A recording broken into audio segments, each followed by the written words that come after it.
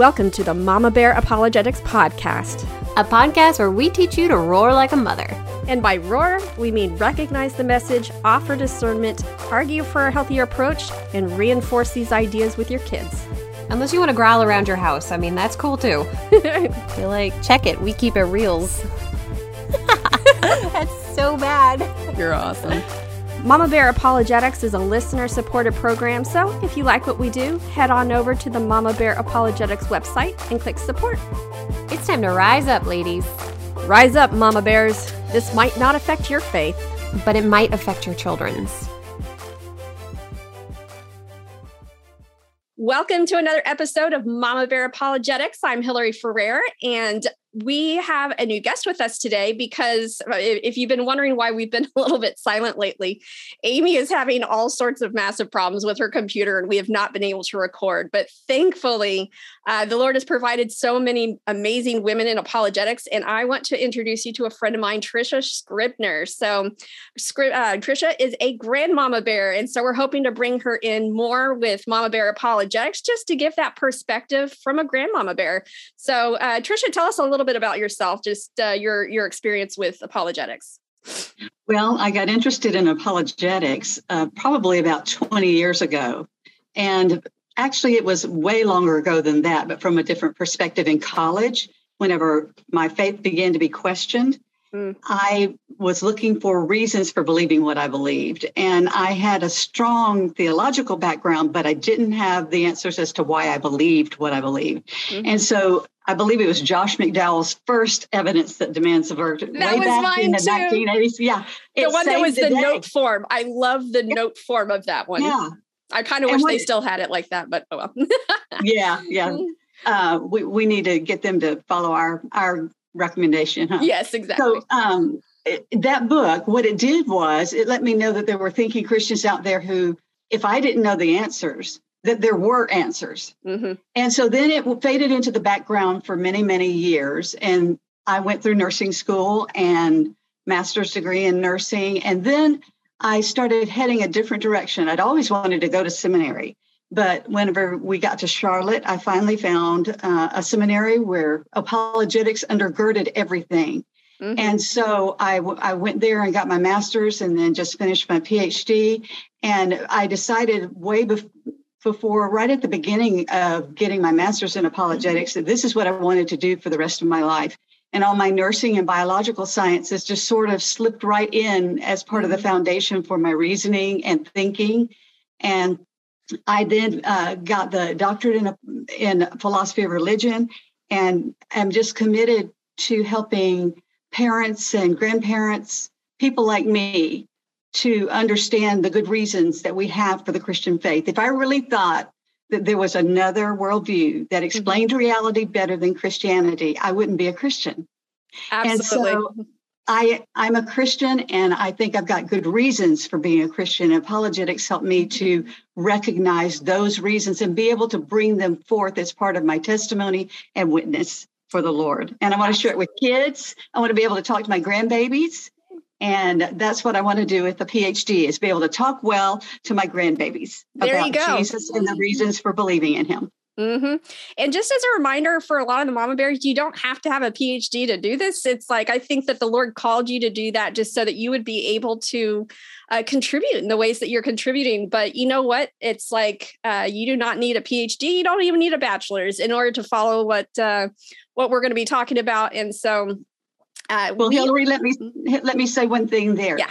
I went in terms of the PhD, it's important, I think, that women recognize that just because we have education in this arena doesn't make us smarter than any other woman. I have to go to another woman to help her figure out my bank account. I can't do that. There are many things I can't do. Mm-hmm. They're not my area. It just so happens that for you and me, our study and our passion has been in this area. And so I can go get a woman to help me with my bank account, a friend, and I can help her with this. So it's just what we have to offer, what we're studying and what we're learning, so that we can be better prepared to share Christ. And I think you and I both came at it from the same perspective, in that our goal in studying this is to help other women who maybe don't have the time to do this so that they can do this with their kids, and they don't have to put in the hours of study that we're doing, that we can help kind of distill it down in a way that's easy to digest and that they can do with their kids, today, tomorrow. So today's topic, and we're actually going to try to do a series on this. We've been talking about, Mama Bear's been talking about doing a series on this basically since like episode 1 and 2. And, we're coming up to the Easter season. I thought, what, we need to do it. We need to talk about the evidences for the resurrection. And so Trisha and I today are going to be going through basically the earliest creed that we think has ever existed in Christianity, which is from 1 Corinthians 15, that talks about what is first importance of the gospel. And the resurrection is absolutely of first importance. So I'm just going to give you an overview of what we're going to be talking about today. We're going to read through the whole passage of 1 Corinthians 15, 1 through 19. That's going to be long, but you know what? We can't get enough scripture. So this is like basically the foundation of Christianity. So we're going to kind of give that overview from scriptures. Then we're going to talk about what are some of the foundational assertions that we need to believe in order to talk about the resurrection. So anyone who's heard me give some of the talks on the chew, spit, roar method, I talk about these are some of the things that we need to believe in order for the gospel to even make sense. We're just going to kind of give a brief overview of that. And then we're going to go through this passage just kind of not line by line, but take the main points here. What are the main points that they're trying to make? The first main point they're trying to make is that the resurrection is of first importance. Basically, if we don't have the resurrection, like if there's nothing else that you get in Christianity, this is what you need to get. Next, we're going to talk about what is of first importance. So they're saying this, this is the summary statement. What we're going to talk about is of first importance. But what is it exactly that's of first importance? So we're going to go through the basics of what we really need to believe in order to call ourselves Orthodox Christians. And then we're going to go through basically what is Christianity without the resurrection? Like, why is this so important? And I call this the I pity the fool section because, it basically says that we're to be regarded as fools at the end of this passage. So those are the main things that we're going to be going through today. So Trisha, would you like to start out just by reading that entire passage for us? Sure. So we're in 1 Corinthians chapter 15, verses 1 through 19. I'll be reading from the ESV version. Just follow along in your version. Now, I would remind you, brothers, of the gospel I preached to you. Now, this is Paul speaking, which you received, in which you stand, and by which you are being saved, if you hold fast to the word I preached to you, unless you believed in vain. For I delivered to you as of first importance what I also received, that Christ died for our sins in accordance with the scriptures, that he was buried, that he was raised on the third day in accordance with the scriptures, and that he appeared to Cephas, then to the 12. Then he appeared to more than 500 brothers at one time, most of whom are still alive, though some have fallen asleep. Then he appeared to James, then to all the apostles. Last of all, as to one untimely born, he appeared also to me. For I am the least of the apostles, unworthy to be called an apostle, because I persecuted the church of God. But by the grace of God, I am what I am, and his grace toward me was not in vain. On the contrary, I worked harder than any of them, though it was not I, but the grace of God that is with me. Whether then it was I or they, so we preach, and so you believe. Now, if Christ is proclaimed as raised from the dead, how can some of you say that there is no resurrection of the dead? But if there's no resurrection of the dead, then not even Christ has been raised. And if Christ has not been raised, then our preaching is in vain, and your faith is in vain. We are even found to be misrepresenting God because we testified about God that he raised Christ, whom he did not raise, if it is true that the dead are not raised. For if the dead are not raised, not even Christ has been raised. And if Christ has not been raised, your faith is futile and you are still in your sins. Then those also who have fallen asleep in Christ have perished. If in Christ we have hope in this life only, we are of all people most to be pitied. This is the word of the Lord. This is such a rich passage. And so let's break this down. So first off, we want to talk about what are some of the foundational assertions. So it's like before we even start in on this conversation, there's a couple of unstated assertions that we have to believe in order to have this conversation in the first place. And so the first Mama Bear book goes through the first one, and that's this idea that truth exists. One of the big things in our society right now is this idea that, there's no absolute truth, that, you have your truth, I have my truth. If truth does not exist, then we can't say that this passage is true. And so we don't have time to go into this. That's why we're going to say these are some of the unstated assumptions that we have to believe are true in order to even have this conversation. So we might discuss these at some other point in another podcast, but for the purpose of this podcast, we need to believe that truth exists. Trisha, what's another one that we need to believe in order to? If truth exists, then we can offer an argument that we assert as true that a personal creator God exists. Yes. Okay, so this kind of God that is separate from the universe, but at work in the universe. Mm-hmm. And so that's the second one. And then the Bible is reliable. That is, especially the New Testament scriptures are trustworthy, and that we believe that we have what they wrote, mm-hmm. and that the writers were trustworthy. Now, this doesn't mean that the truth of the historical event of the resurrection is dependent upon the truth of the scriptures. Yes, exactly. Not. But there are extra biblical sources for the resurrection. However, the details of the resurrection we get that information mostly from these documents that have been compiled into the New Testament, written by first century believers. Yeah, I would add to that this idea that we're not saying the Bible has to be true in order to believe in the resurrection, but what the Bible says about the resurrection and what the resurrection means. That's what we're saying. Basically, we have to believe that when it says that this is of first importance because this is the way to salvation. That's the point. It's this theological point that this is necessary for salvation. That's the thing that basically we have to take the assumption on. As we'll discuss maybe at some other point, there's something called the minimal facts, where it's basically evidences for the resurrection, or just not for the resurrection, but the facts surrounding Christ's resurrection that even skeptical, non-Christian, atheist historians will agree with. And so we don't necessarily need to start with the Bible in order to say this was a historical event that happened.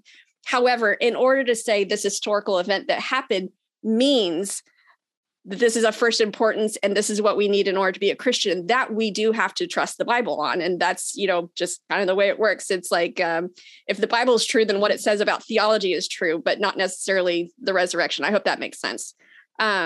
And then the last one, I thought this one was a good one, the idea that miracles are possible. So unpack that one a little bit for us. Yeah. The good news is we don't have to spend a lot of time arguing for that if a personal creator God exists. Yeah. If a personal creator God exists, then miracles, that is his supernatural intervention into the normal patterns we call natural law to make himself known and to confirm his message in a messenger, it's got to be possible. Science can't rule it out because science doesn't deal with that singularity event called miracles. But miracles, if this God exists, must be possible. Now, that doesn't tell us whether the miracle claims of the New Testament are true. Yes. We have to examine those on their own merit, and we certainly do. But it certainly tells us that they can't be ruled out as impossible or fantastical or drawn from a weak person who has to believe in magic. They aren't. They have good support. Yeah. Yeah. Because this idea that it's like sometimes people approach this with the belief already that miracles are impossible. And then they try to talk about the resurrection. Basically, you've just made it so you can't even talk about the resurrection. So these are all things that could probably all use their own podcast. There's books written on these. We don't have time to go into them. But in order for us to say why the resurrection is important, we got to believe that truth exists. We got to believe that God exists, that the Bible is true in what it says about salvation, and that miracles are in theory possible if, this creator God exists. So those are just kind of our things that we have to just assume in order to have this discussion. Again, they could be their own discussion in themselves. But let's return to this passage where we're talking about a creed that was created. This is when we say a creed, we're talking about something that the early church, since they didn't have they didn't have computers, they couldn't just type stuff up. They had scribes. There was just a limited availability for things that were written down. And so they had to basically pass things on through oral tradition, meaning this is something they repeat over and over again. Like one of the things our church does every single Sunday is we recite the Lord's Prayer. And so that would be kind of almost like a creed that we do. We've got the Apostles' Creed, the Nicene Creed, all these different things that kind of summarize theology into an easy to remember bite-sized thing. So that is what this is. This goes back to the very, how many years post-resurrection do they guesstimate? Is it 5 to 7 years or something like that? For this creed, how early it started? Oh, I cannot remember. I'm sorry, I can't remember, but I do remember it was within a few years. Yeah. That the supporting underlying documents, what it seems to refer to, is very close to the time of the actual resurrection event. And I'm sorry, I don't recall the specific number of years. Yeah, I don't. It's somewhere between 5 and 15. So this idea that people sometimes have, that this idea of Jesus dying for sins and him being Lord and all this stuff was a legend that grew, after decades after the event. The fact that we have this creed within, a decade of the events tells us this was not a legend that grew. This is something that was there from the very beginning.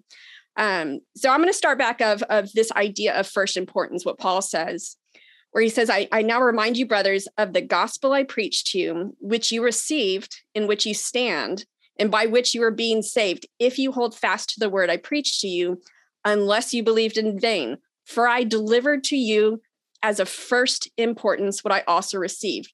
So this is Paul saying, pay attention to what I'm about to say. This is of first importance, meaning if you're going to be a Christian, these are the things you really need to believe. We can debate over all these different things, but these are the very basics that we have to believe because they are of first importance. And as we're going through this series, I just want to remind our mama bears that our kids will only be as bold in their faith as they are convinced that it's actually true. I'm going to say that again. Our kids will only be as bold in their faith as they are convinced that it's actually true. And this is one of the reasons why we're going through this series on the resurrection, is if the resurrection is of first importance, then our kids need to be able to robustly say, I believe this is true.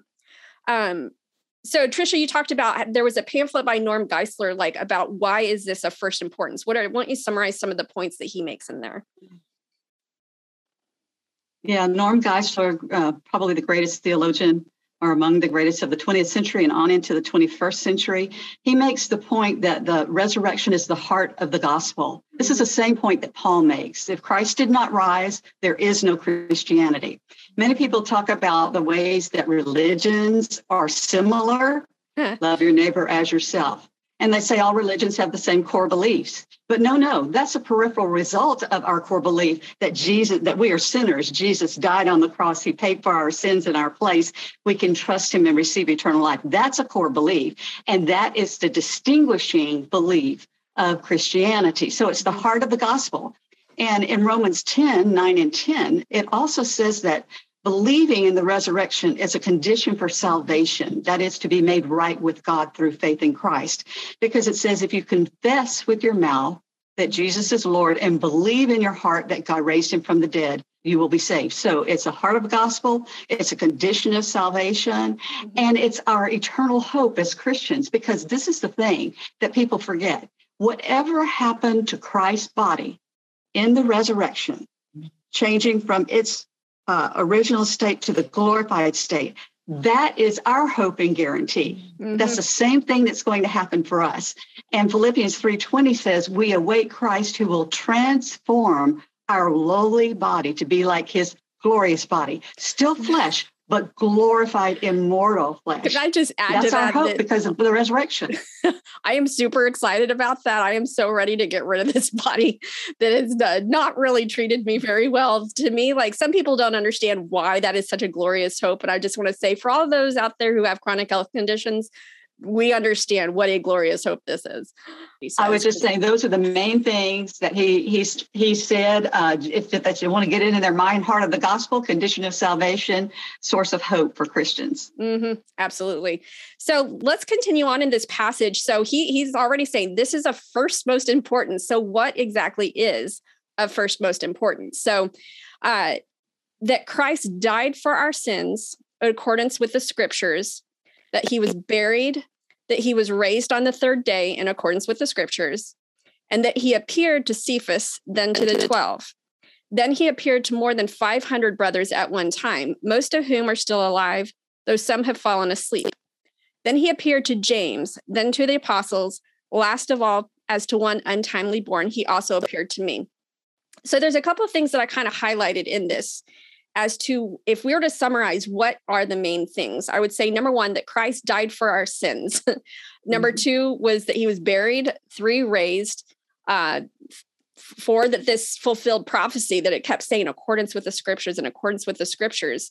And finally, that there's evidence for this. And I think this is one of the things that people kind of miss out on, the fact that he's saying, look at this. Why, back then they had eyewitness testimony. That was their evidence. We have more at our disposal in terms of, we don't have the eyewitness testimonies personally, but we have the records of them. We have records of non-biblical sources talking about these events. We have a lot of evidence. And so, but one of the things I think that people miss is that one of the things that's of first most importance is understanding that there is evidence for these things. This is not something we need to take on blind faith. So again, we're going to talk through each of these. This idea that Christ died for our sins. Now, this is something that has actually been, this is a hot mess right now, especially in terms of progressive Christianity, that people do not like saying that Jesus died for our sins. There's a whole bunch of other things that they think that just sounds too mean. It sounds like God's a vengeful God, all these different things. So, Trisha, what are some of the things that you've heard people saying, that instead of saying basically Jesus was an atoning sacrifice that paid for our sins, what are some of the explanations they're saying instead?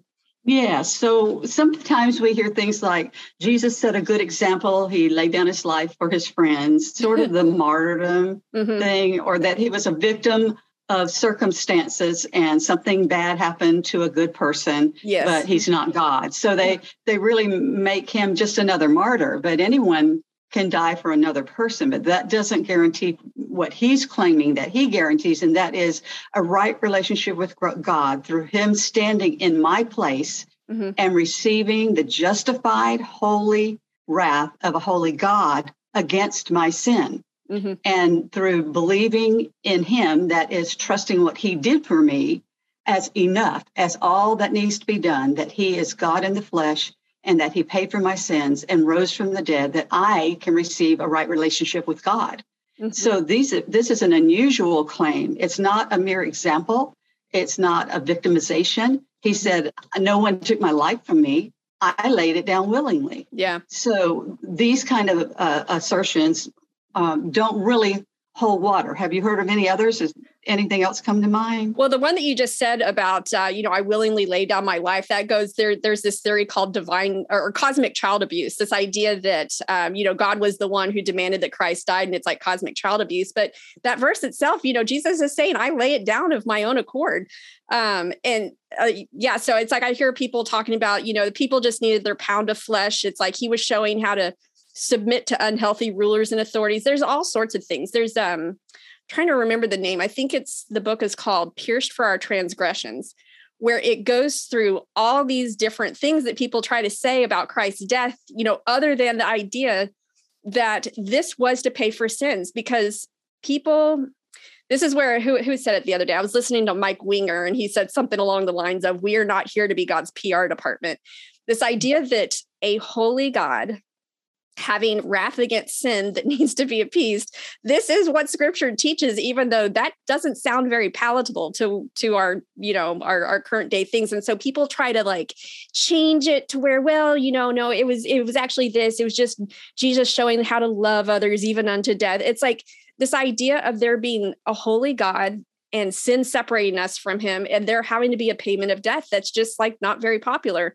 But we're seeing, as Paul talks about here, this is of first importance. So Mama Bears, if you even are hearing from the pulpit, if you're hearing from your children's curriculum, if you're hearing from your children's Sunday school, that there was any reason other than paying for our sins as the reason that Christ died, this is of first most importance. You need to raise a stink about this.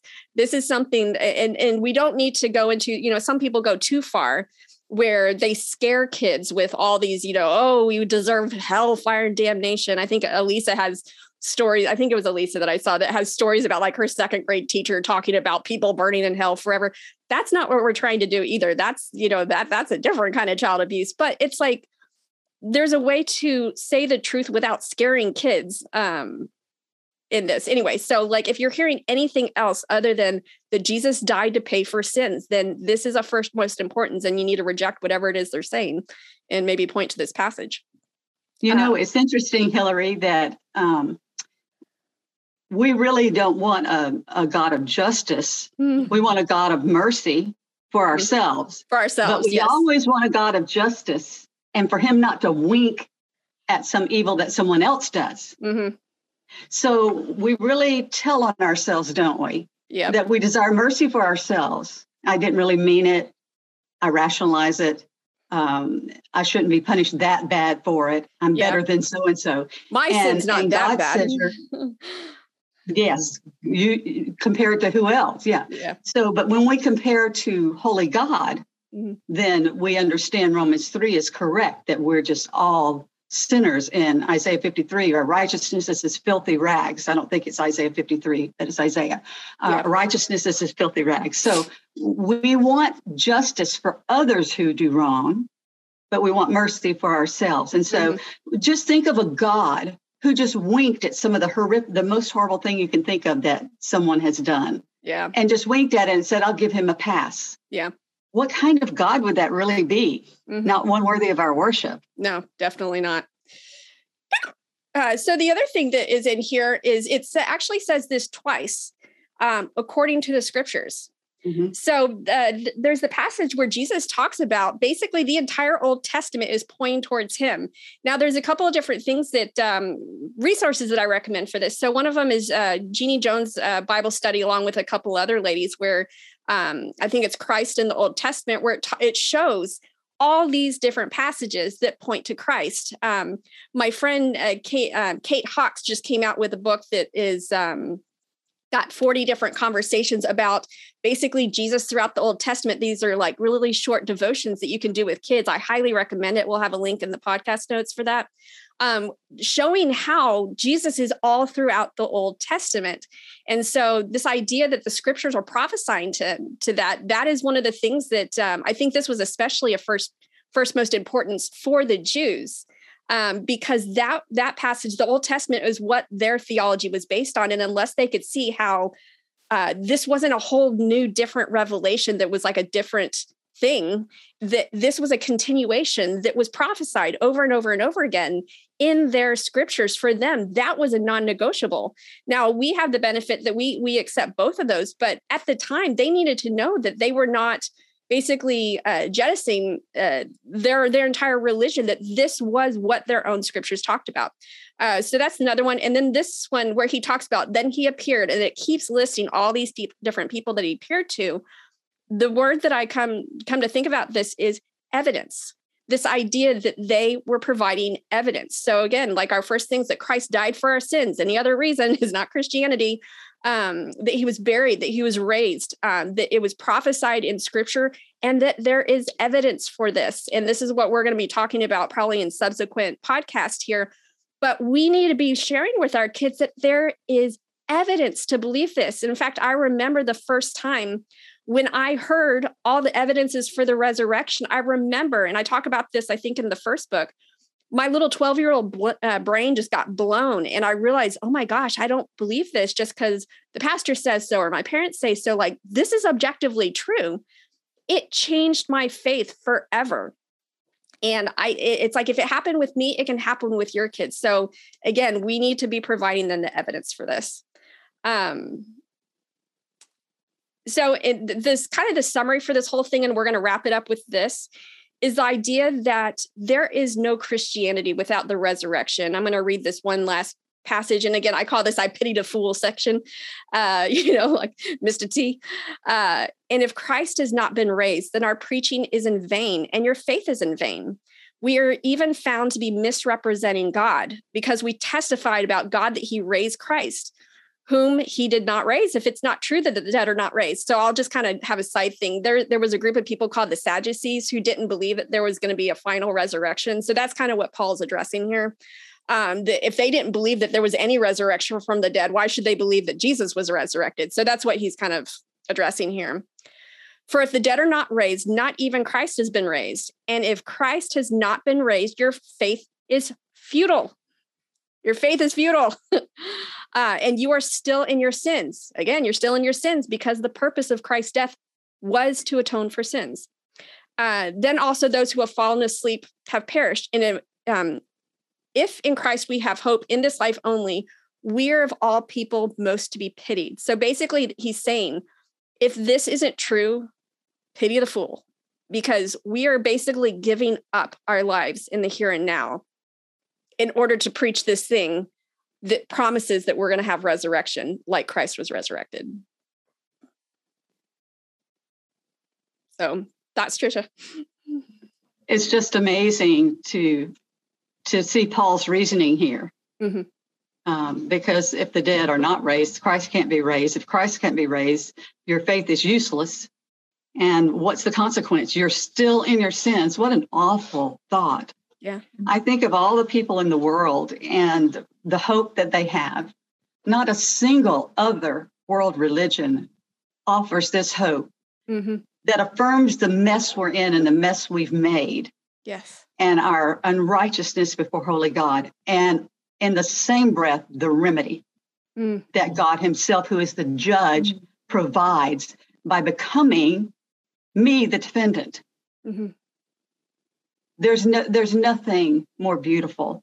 No God that's presented in any other religion, no means of salvation that is as precious and wondrous as the Christian faith presents. I agree. I was talking with someone the other day and we were saying, like, what would you say if someone asked, what is the reason why you're a Christian?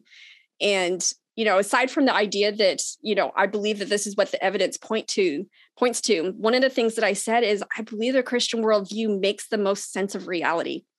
Basically, it helps me to see reality clearer and it makes sense of what I see, what I experience, the things that are hard, the things that are good. It makes sense of all of it.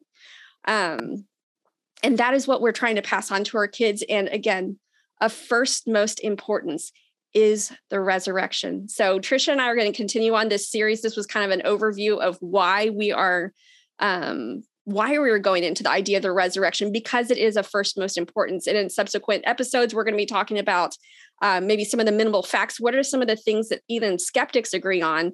We're going to go into what is basically all the different what are some of the different theories that other people have postulated of what happened instead of the actual resurrection?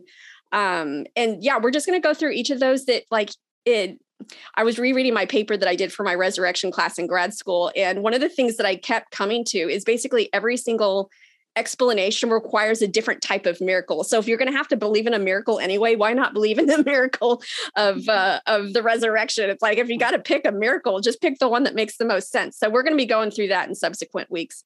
But I hope this was helpful, Mama Bears. I hope that you love Trisha as much as I do. And we're going to have her on here more. And she's going to be talking about what it's like to be a grandmama bear and how she's using a PhD to help her little grandbaby. So she can do that with her little grandbabies. We can all do that with our kids and our grandkids. So, but yeah, Trisha, would you like to pray for our ladies as we head out? Yes. Lord Jesus, you are so precious and your glory has been manifest to us today in a way that we can actually see it even brighter shining through just the discussion of what you did on the cross and how you were raised from the dead and have had victory over sin and death so that we may also. And wow, what a difference it makes in how we live as well as our eternity. Now I ask for every mama and every grandmama, every auntie out there, that every one of us have the confidence and are willing to pursue the understanding of why we believe what we believe provides the best explanation of how things are in this world. And Jesus, thank you that with the judgment on the heels of that justice comes mercy immediately for our salvation. For what you did on the cross changes everything. Mm-hmm. And thank you, Lord, that you didn't just die on the cross as a good example, mm-hmm. but you had victory over that death mm-hmm. when you came back to life. We praise you. We ask you to make our lives lives of worship and teach us and help us to teach others who you are. Yes. In Jesus' precious name, amen. Amen. I love hearing your mom and your sister going, yes, amen, in the background. Mom and sister sitting over here at the table. Yep. We got a whole room full of Mama Bears. Well, Mama Bears, I hope you're excited about this series that's coming up, and we will see you next time. Bye. This has been a Mama Bear Apologetics recording. To learn more about Mama Bear Apologetics, please visit us on the web at www.mamabearapologetics.com. We hope you learned a little more about how to sift through ideas, accept the good, reject the bad, and now you can go teach your kids to do the same. Do you have any questions? Or maybe some ideas about future podcast episodes? Send us an email to askthemamabears@gmail.com and we'll do our best. Rise up, ladies. Rise up, Mama Bears. We are all in this together.